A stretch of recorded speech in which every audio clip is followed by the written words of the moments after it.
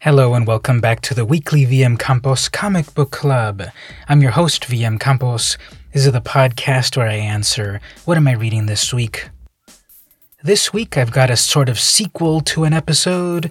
I'm reading Beasts of Burden, Wise Dogs, and Eldritch Men #1 from Dark Horse.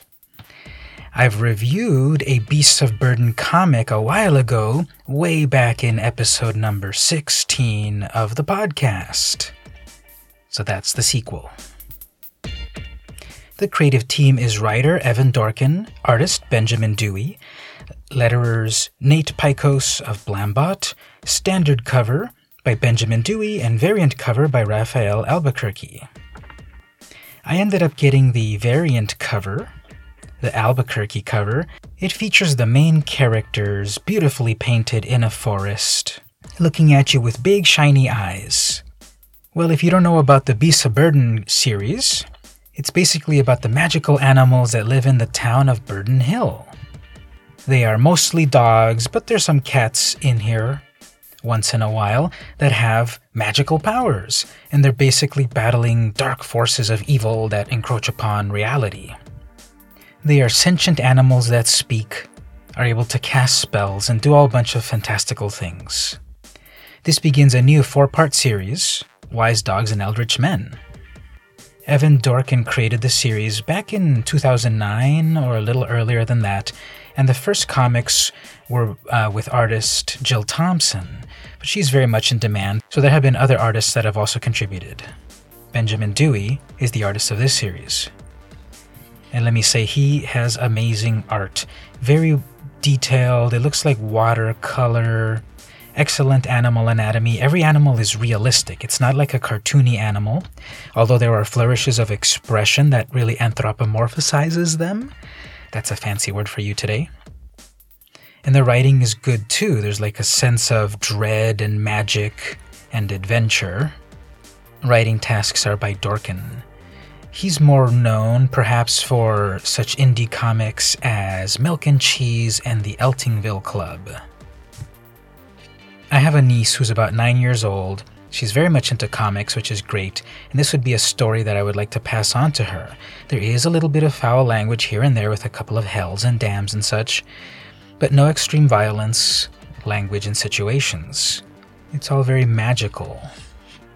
The story starts off with a forest fire. All the animals are running out of the forest, but one, Yorkie, is running in.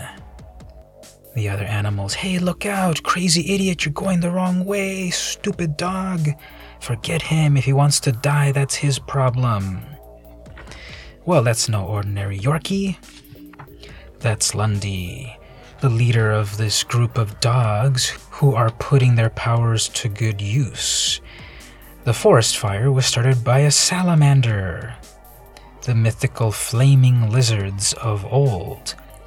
Poor little thing got its foot stuck in a trap, so Lundy uses his psychic powers to break the bonds of the trap, where he discovers an especially nasty piece of work, which are runes inscribed in that trap. He goes back to the group, where we see various Dobermans, pit bulls, and other dogs that I don't identify with because I'm a cat person. But I do identify with the characters because they've all got their own personality. Cautious, brash, wise. Again, the art in this is beautiful. They're in a cave overnight with blue tones illuminating everything. It looks wonderful. Again, the expressions. Yes, they're animals, but they have a personality. It's in the eyes, in the mouth, in their expressions. Miranda seems to be having weird dreams, perhaps omens, of someone in the group dying. But the bigger mystery is, who put that runed trap, and what happens if you pull on its chain, unblocking a cave? So as I've said, I believe this is a 4-part, maybe 5-part series. It starts off very well, getting you up to speed on the current story. No real backstory of anything else that has happened before this comic, but you sort of don't need it. You can jump into it right away. Yeah, magical dogs with powers trying to save humanity from evil stuff. That's all you kind of need to know. You learn about the characters as the story goes on, and then you're intrigued. Well, what's behind? What's in that deep, dark cave? What powers do they have? What other ancient evil is coming for them? A lot of great action. The art is just great. It's amazing.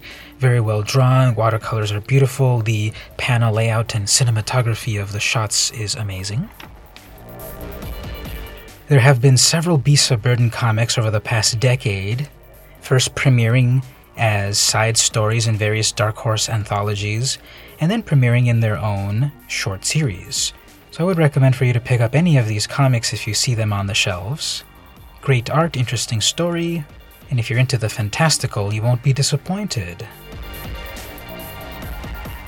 So this week I read Beasts of Burden, Wise Dogs, and Eldritch Men, #1 from Dark Horse Comics. This has been the weekly VM Campus Comic Book Club. See you next week.